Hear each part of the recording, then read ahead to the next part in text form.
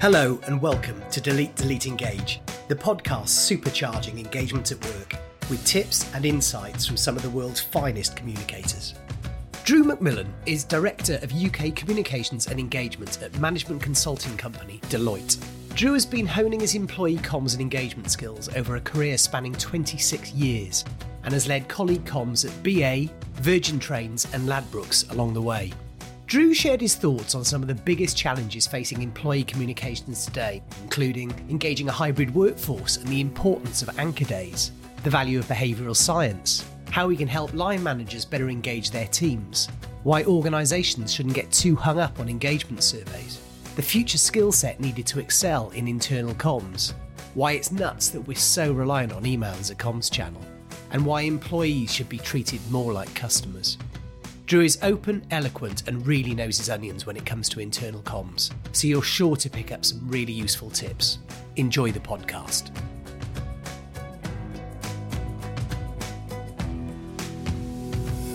So Drew, welcome to Delete Engage. Now, believe it or not, you are the first acting internal comms leader that I've welcomed to the podcast, a pioneering first. I am delighted to have the accolade. Thanks for having me. Now, I'd just like to start. I know that you're currently Director of UK Comms and Engagement at Deloitte, but I'd like to start, if that's all right, by just looking back on your career a little bit, because you've been in internal comms for 26 years, I think, yeah. That's pretty impressive.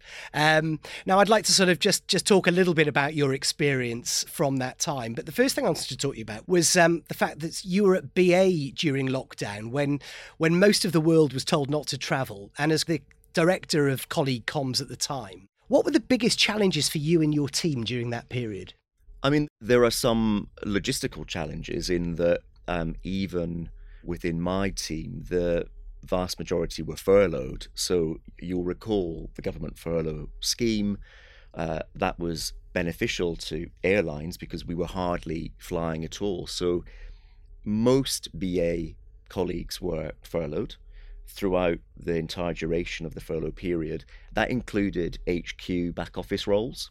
So I went from having 15 people to 3 of us for more than 6 months. Wow. So although there was less work to be done because there were less people, we were having to communicate really, really difficult stuff. And you'll remember some of the stuff that BA was in the news for around, like many airlines, significant, painful redundancy programs.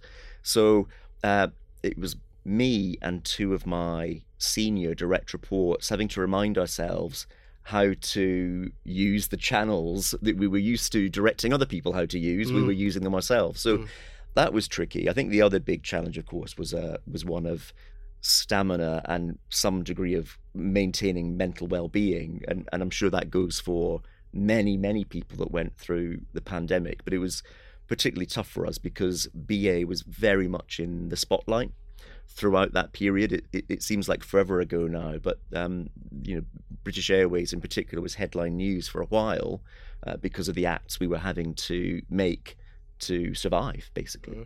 And we as discussed a moment ago, you've been in internal comms for a long time. Was that period with the furloughs and the redundancies that BA was going through, was that one of the most challenging periods of your career, would you say? Oh, without a doubt. That was not just a career-defining period, but I think probably a life-changing period. And again, not just for me. I think I could probably speak for others that were in the organisation at the time.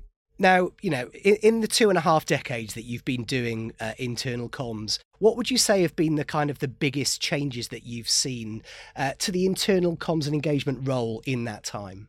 Well, it is now a role, right? So when I started in the 90s, back end of the 90s, internal comms was something that was kind of done side of desk in HR departments or in the marketing team or whatever, and there'd be somebody who might be writing a newsletter or putting things on notice boards, sending faxes. I remember being a comms assistant, and I would send fax news to depots.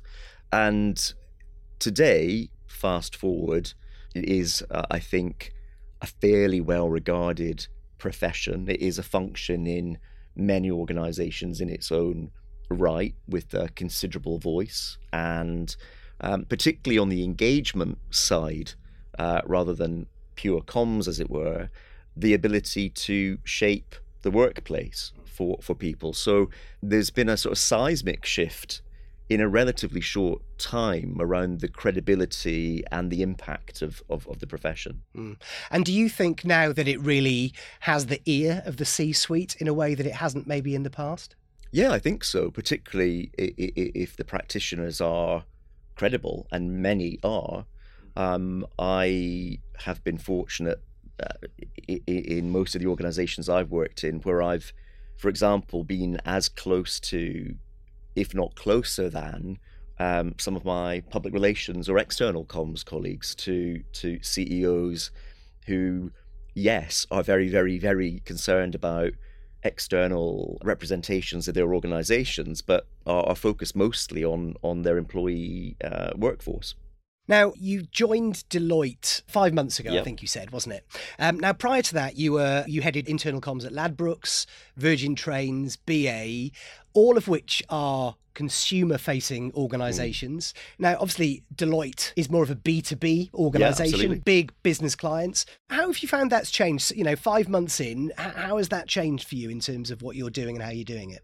So you're right. I mean, I haven't been outside of the consumer space for a long time. So going back into professional services, into B2B, was quite a big decision for me. The hook is that at Deloitte, we are trying to create consumer grade communications experiences for our people. So to be clear, I'm not client facing at Deloitte. I'm not a consultant. I'm one of the leaders helping to run the firm, and we are committed to giving us even more competitive edge in the race for talent, to ensuring sustainable growth for our firm, and through just making it a better place to work by using a lot of what you might call consumer thinking for that internal audience. So very different culture, very, very different challenges, but the opportunities are the same opportunities, for example, I had at BA or Virgin, where again we were trying to create more consumer grade experiences for our people, rather than being thought of as sort of second-class citizens. Yes. And lots of money going into customer proposition, Yes. and not a lot of money going into employee proposition. Yeah, that's really interesting. I mean, we were talking here actually recently about the importance of treating your employees like customers, giving that putting the same amount of insight and thought and creativity into content as you would with customer comms. Well, yeah. Particularly if you think about an organisation like Deloitte, we are selling brain power. Sure. If you want a definition of a people business, it is a firm that sells thought to its clients.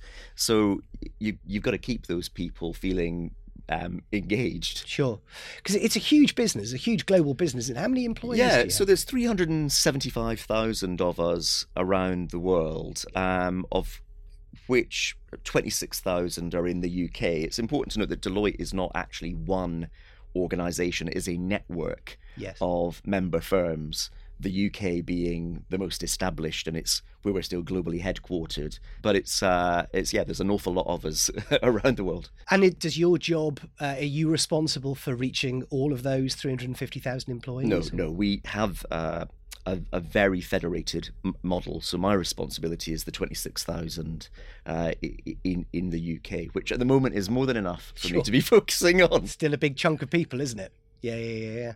Now, it's really interesting. Now, in terms of, everyone has been sort of experiencing and experimenting with engagement in this sort of hybrid world that we're all now working in. Now, I was lucky enough to chat recently to a chap called Tom Kagodi, who's the future of work expert at Lloyds Banking Group. So he's helping them, test and learn in the hybrid world. How's that been working for you and your team at Deloitte, would you say? So we're super progressive on this at Deloitte, and we made a big commitment before I joined to a philosophy that we call Deloitte Works. You can Google it; it's very well documented. We have decided to embrace fully a highly flexible philosophy about working pretty much wherever suits you best, as long as the work gets done. We must focus on servicing the needs of our clients. We absolutely must. But there are lots of different ways of doing that. What we've been doing is, I guess, through the pandemic and in these last few months, which I guess we might call post-pandemic, maybe, we've been shifting Deloitte Works from being an experiment, albeit an experiment that we were very committed to become absolutely business as usual. But we're still finding our feet. We have managers who are still trying to adapt new ways of keeping their teams motivated and connected. It's still a challenge for new joiners into the firm. And, we have thousands of people joining the firm every year. We're growing very, very quickly at the moment.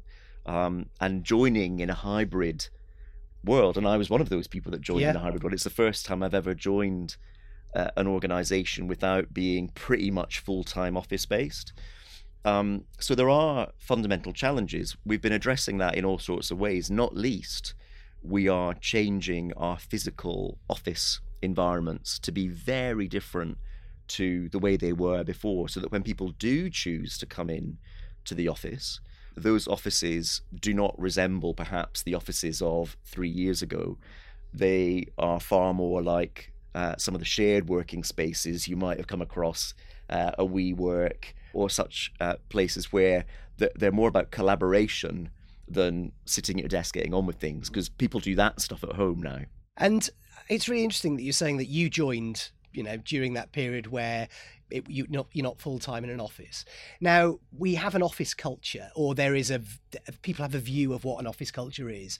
And when I was talking to Tom, actually, he talked about the fact that he's a big supporter of hybrid working, but did say that one of the big challenges is maintaining a connectedness to each other and to a culture, and also trust. Now, on the culture piece, what is that culture if you're not actually in the office? How do you create that? Well, I think it's the way of looking at it is people don't join Deloitte, and I suspect this is true of many other organizations, for life in the office. They choose it increasingly because of purpose. We know that purpose-led organizations are by far and away the most attractive in the employment market.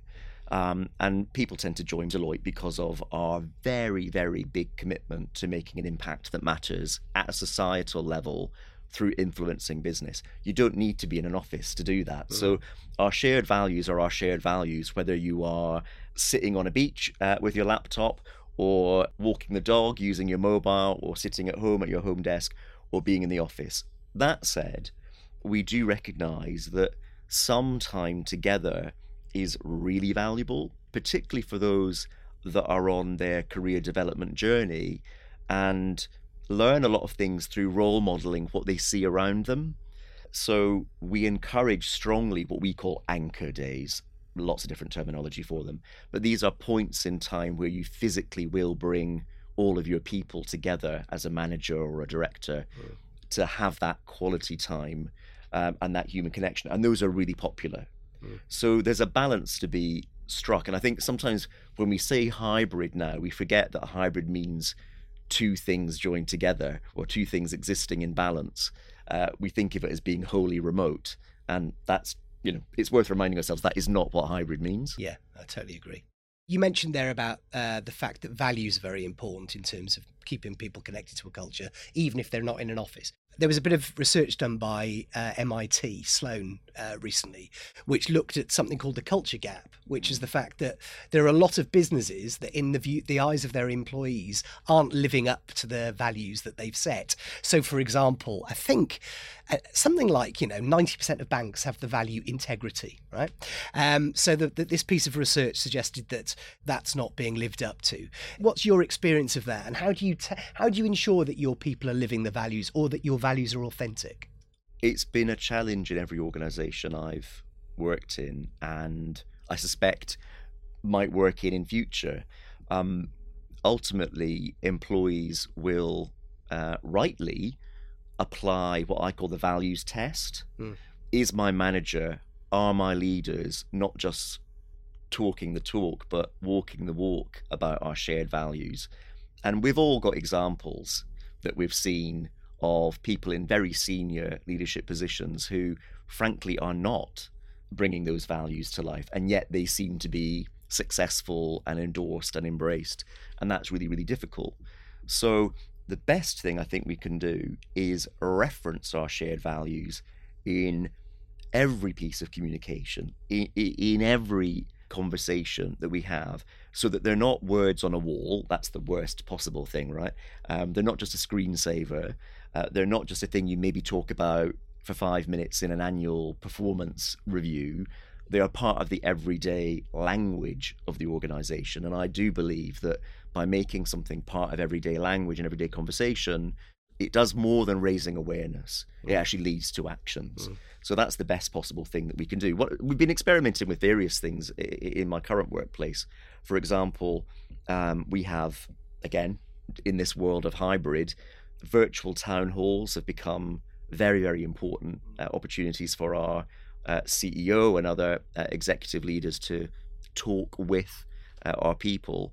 And we've been experimenting with structuring the agenda of these town halls around our shared values. So we're touching very, very explicitly on each of them in each town hall. And that's landing pretty well. And how are you facilitating those virtual town halls? Is it some in the room, some out? How's that working? It's been a mixture, really. We have delivered most of them wholly virtually. We have tried some to be some in the theatre or auditorium, wherever, and some virtually. The recent transport strikes, rail strikes, that have been dotted throughout this year have actually caused us real problems. That's not a criticism of the rail industry or those working in it whatsoever. It's just a fact that they seem to have landed quite often when we were about to do hybrid town halls. So hopefully in future we'll do more of those ones. Yeah. One of the things I was chatting to Tom Kagodi about actually was that the need potentially in the future for a dedicated role that is dedicated towards facilitating these events, because maintaining engagement in the room and outside the room at the same time is quite a challenge, isn't it? Yeah, really tough. And I mean, we're blessed at Deloitte. We've got an amazing experiential team who do nothing but create internal events for us and client-facing events as well. So we've got a wealth of knowledge to tap into there. But even for them, I would suggest this is quite a new world that we are living in, and we've definitely not nailed it. Yeah. So one of the inspirations, I guess, for this podcast, Delete, Engage, was the fact that 2 out of 3 emails at work are deleted without even being read, which I can quite believe. I mean, it's happened in a lot of the organisations I've worked in. Now, thinking about the remote element of hybrid working, there's probably been an even greater reliance on email as a channel, hasn't there? What can we do to combat that? Because that's part of the problem, isn't it? People are just getting overwhelmed by emails. Yeah, this is a really live topic for me and my team at the moment. We conducted a very fulsome audit into how communication is happening across our firm. And it's kind of weird doing an audit when one of the things that your firm does is auditing. So that was no pressure there, right, to do it robustly. But this audit didn't probably tell us anything that we weren't already aware of, but it validated the premises. And one of them was being that we were generating way too much comms noise, and of all of the comms noise there was, email was the biggest culprit. And my provocation, if you like, back to the leadership of the organization is we are hooked on modes of communication that were very and are very relevant to my generational cohort. So, I'm a Gen X. And I remember my first email account in my workplace, and that was a big thing, right? So I've had 25 years of having an email account at work, and the people leading Deloitte, as with leading many other organizations, are kind of in my age group. The generational cohort coming into our organization, and in fact the largest generational cohort, don't use email in their personal lives, and yet here we are still using it in the workplace. So we are doing a lot of work around channels shift to move towards more community-based communications channels. There's obvious internal social things like, like Yammer, Yeah. that kind of thing. There are myriad solutions out there. Now, they're not less noisy per se, but the point is you opt in and opt out of those communities because you feel they are relevant to you, rather than things just being broadcast out at you in a kind of one-size-fits-all way. So I think there's a huge opportunity for us to think more and more about the differing wants and needs in a multi-generational workforce. Respecting old fogies like me in Gen X or boomers, but also addressing different communication wants and needs from younger millennials and Gen Z. Yeah. Now, we were talking a moment ago about the importance of kind of treating employees like customers. You called it a consumer grade. Yeah. Now, one important part of treating people and targeting people effectively is insight. Now, I read an interview that you did a few years ago where you suggested that organisations shouldn't get too hung up on engagement surveys. Now, what did you mean by that? And is that something you still believe? Yeah, I do still believe in it, but I'll explain what I meant by it, lest I upset anyone. The once a year engagement survey that a lot of us know very well, and I'm sure people listening into this might be responsible for delivering, I think is past its sell-by date.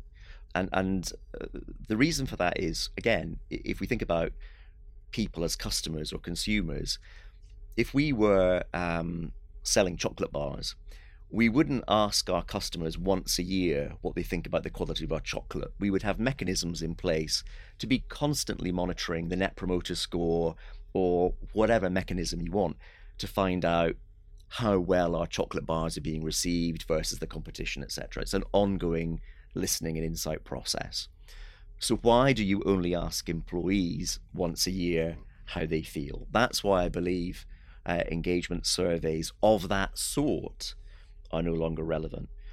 We have the means now for a much more active, ongoing listening approach to our people, partly using natural data. And what I mean by natural data is stuff that's going on, things that people are saying within the organization that you can apply some pretty smart AI tools to measure things like sentiment. So again, going back to internal social channels, whether you've got Yammer or Slack or whatever it might be, there are sentiment analysis tools. There's a great one called Swoop, for example, which I've used in the past, which is constantly looking at the tone of conversation within social channels, the number of things that are being liked, the number of things that are being shared, and aggregating that into a kind of temperature check of where people are at right in that moment. There's tons of really, really smart stuff. We did some really innovative things at Virgin, actually, around kind of live listening to the temperature of the organization.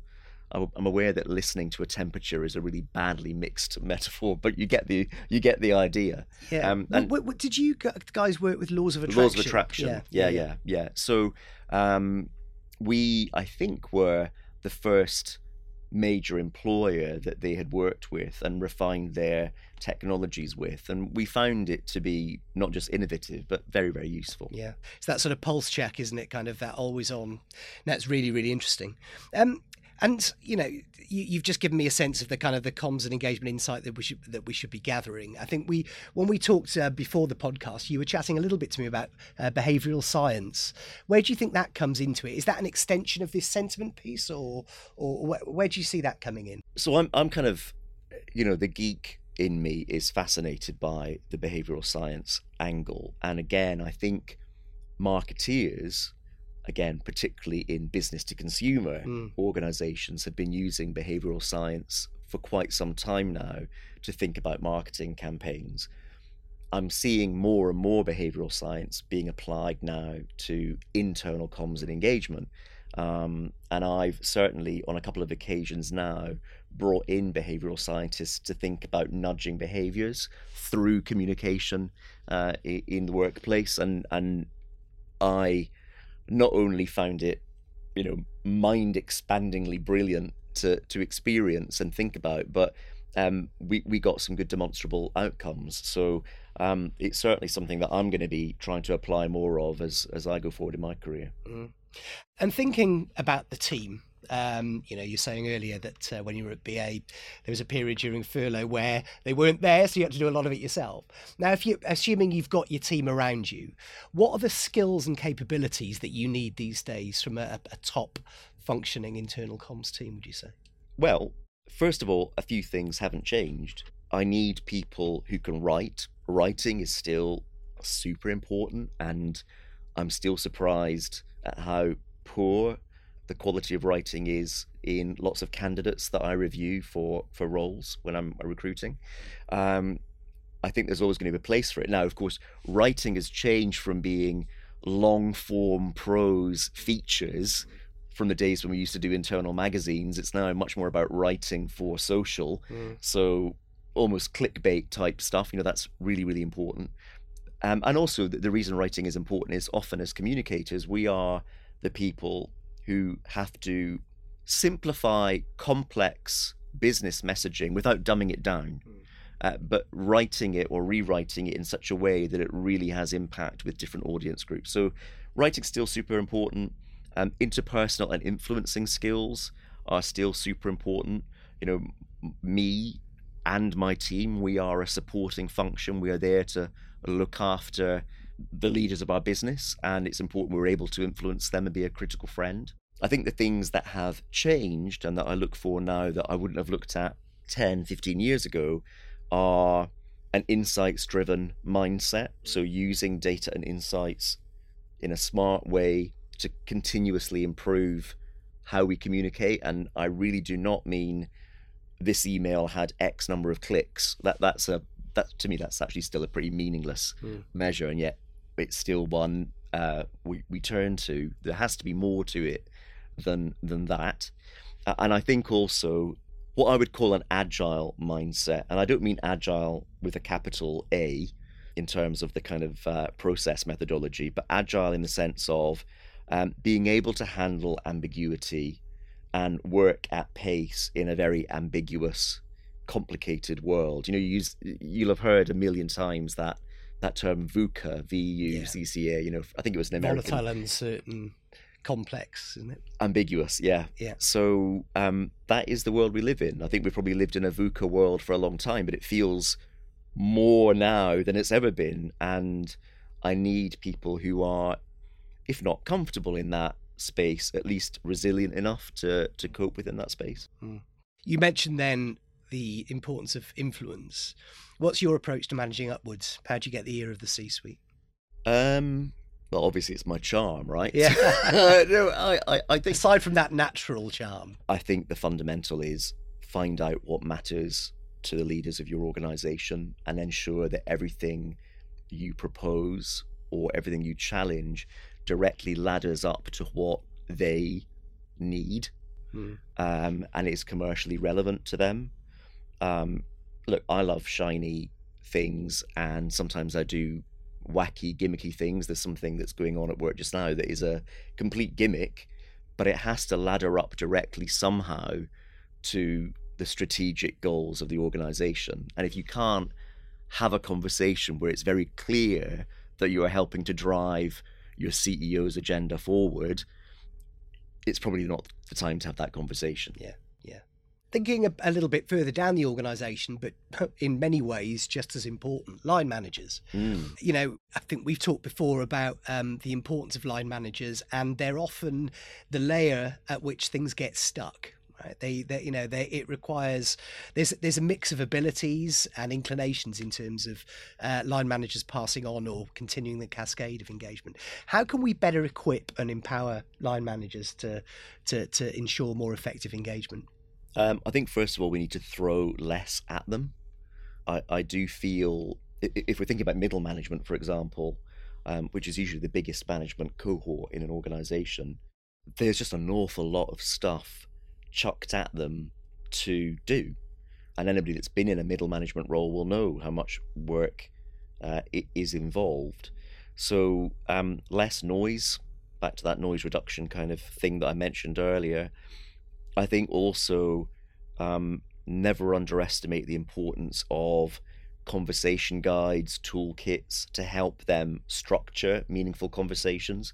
We can't assume that everyone is comfortable in what you might call a conversational leadership role, and yet conversation is still the most important, I would argue, the single most important way of influencing your team you can have as a line manager, because they will turn to you first and foremost for the truth.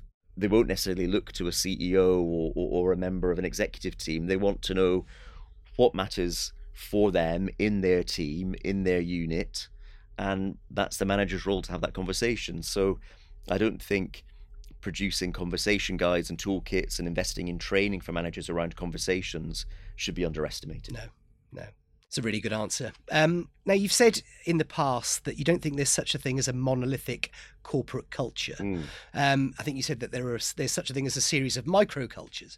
And actually, I've experienced that in organisations I've worked for, where you assume that because, the culture at a kind of a brand level leads you to expect something, when you're actually working within a specific team, it can be quite different.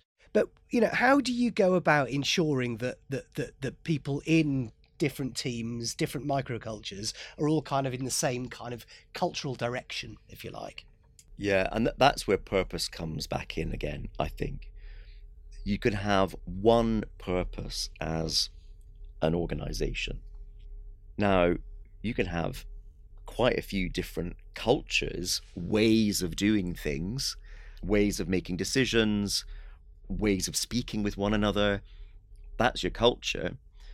As long as you're heading toward that one North Star of your purpose, I would argue it doesn't really matter much.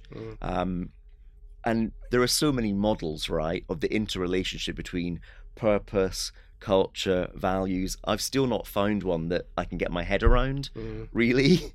And I've had culture in my job title more than once. And I'm an active member of the Culture Council at Deloitte. I think we all kind of struggle with how to map it all out. Ultimately, if you give people a clear sense of the purpose of the organisation that they are in, and that they make some contribution towards the fulfilment of that purpose, the culture bit almost sort of happens in its own way. At Deloitte, for example, I mentioned there's 375,000 of us around the world, and we are very different in different geographies, as you'd expect. We do have one set of shared values, however, no matter where you are in Deloitte in the world. And we have one purpose around the world. And that's enough, I think, for us to have a sense of cultural familiarity, whilst understanding that it does feel different between, say, the UK and the Netherlands and Australia, where we do work differently and we've got some different drivers and some different atmospheres in the office or whatever. There's still a lot of talk about the big resignation, and research suggests that candidates are more likely to trust the views of colleagues working within an organisation than maybe the CEO itself. So what role does comms and engagement play in promoting the EVP to attract talent and build that employee advocacy in an authentic way? Yeah, so this is, again, something we are talking about very deliberately at work at the moment. Authenticity. So I think we need to have more communities where people are speaking their truths. And that's a bit of a strange term perhaps to use, and it may be a bit of a glib one because I think it's used quite often at the moment. But I agree with the premise that people don't look to a CEO necessarily as the most influential or credible person in any organization, because we don't know them. Most of us never come into direct contact with these people. They can be quite distant figureheads because of the nature of their jobs. That said, loads of CEOs, my own included, make a huge effort to connect with their people and listen to them. But I think comms professionals can create networks and communities within which there are far more peer-to-peer conversations of people speaking very honestly and authentically about the good and the bad of where they work. And in terms of the EVP, the employee value proposition, I think that's a really interesting space, because back to one of your earlier points about the gap. Through those communities and networks, you can listen to whether there is a gap between perhaps what people thought they were going to get when they came in the door to what they actually are getting once they're in role. So can't do enough to stimulate and nurture these peer-to-peer communities. And just a final question, really about you, really, and your own approach to learning. I talked to Ronan Dunn recently, who is my old CEO at O2, who kindly agreed to come on to the podcast. And he talked about the importance of curiosity and having a learning mindset. Now, you're someone who's been doing this job for 26 years. You would think there's not too much you don't know about internal comms and engagement. But I'm sure there are still things that you're learning about. So, what are the areas of personal development that you're really focused on at the moment? So for me, I'm beginning to get to, I'm nearing 50, and I'm beginning to get to that point in my career where I think about the people that come after me, really, and what more I can do to build really strong succession into my team. There are brilliantly bright, capable people who are on their career journeys whom I see as my responsibility to help get to where they want to get to. Some of them want to get to what I'm doing right now, and if I can share my learnings, or more often share my mistakes with people, then great. I'm quite happy about that.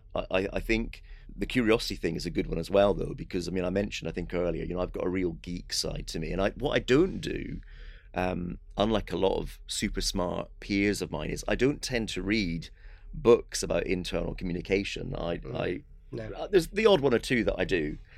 I don't tend to read learned articles about that. What I am fascinated by is stuff like AI, digitization, robotics, biomimetics, all that kind of stuff. Futurologists, or futurists, whatever you want to call them, I find really fascinating people, even if 95% of what they're talking about is never going to come to pass. The kind of deliberate thought about what the world might look and feel like in 5, 10, 15 years' time, for me as a communicator, I think is really, really interesting. So yeah, that's kind of my development, is maybe kind of living out some side hustle, as maybe beginning to carve out a role as a futurologist. If only I had the brain power to do it, right? Yeah. Well, I think with moonshots, you can kind of, the more creative, the better. Actually, and exactly. Who's going to sue you if you don't get it right? Right? Yeah. No, that's really fascinating. Thank you for that, Drew. Really enjoyed our conversation. Thank you. So, Drew, I ask each of my podcast guests to answer 6 quickfire comms-related questions in around 90 seconds. Okay. Are you up for that? Yes. You sure? Yep. Nervously. Okay. Good. Right, here we go. Sum up your communication style in 3 words. Direct, human, in English. Plain English. Plain English. Of all the comms you receive, roughly what percentage do you delete without reading? 30%. What was the last message that landed in your inbox that really grabbed your attention? It was something about my pension yesterday. Funny that. Yeah. Make sure that it matters to the receiver. It's going to matter, yeah. In your opinion, what's the one thing a business can do to boost engagement? Never forget that there are people in any process. What makes a good communicator? Emotional intelligence. Which communicator, alive or dead, do you most admire? Oof. I'm going to go for the amazing Dr. Martin Luther King. Fantastic. Drew, thank you so much. Loved that conversation. Really thank you very much. Thank you for your time. Great stuff. Thanks for listening to today's podcast. I hope you enjoyed it. If you'd like to hear more from Delete, Engage, including live updates and early access to each podcast episode, why not sign up to the newsletter at deleteengage.substack.com.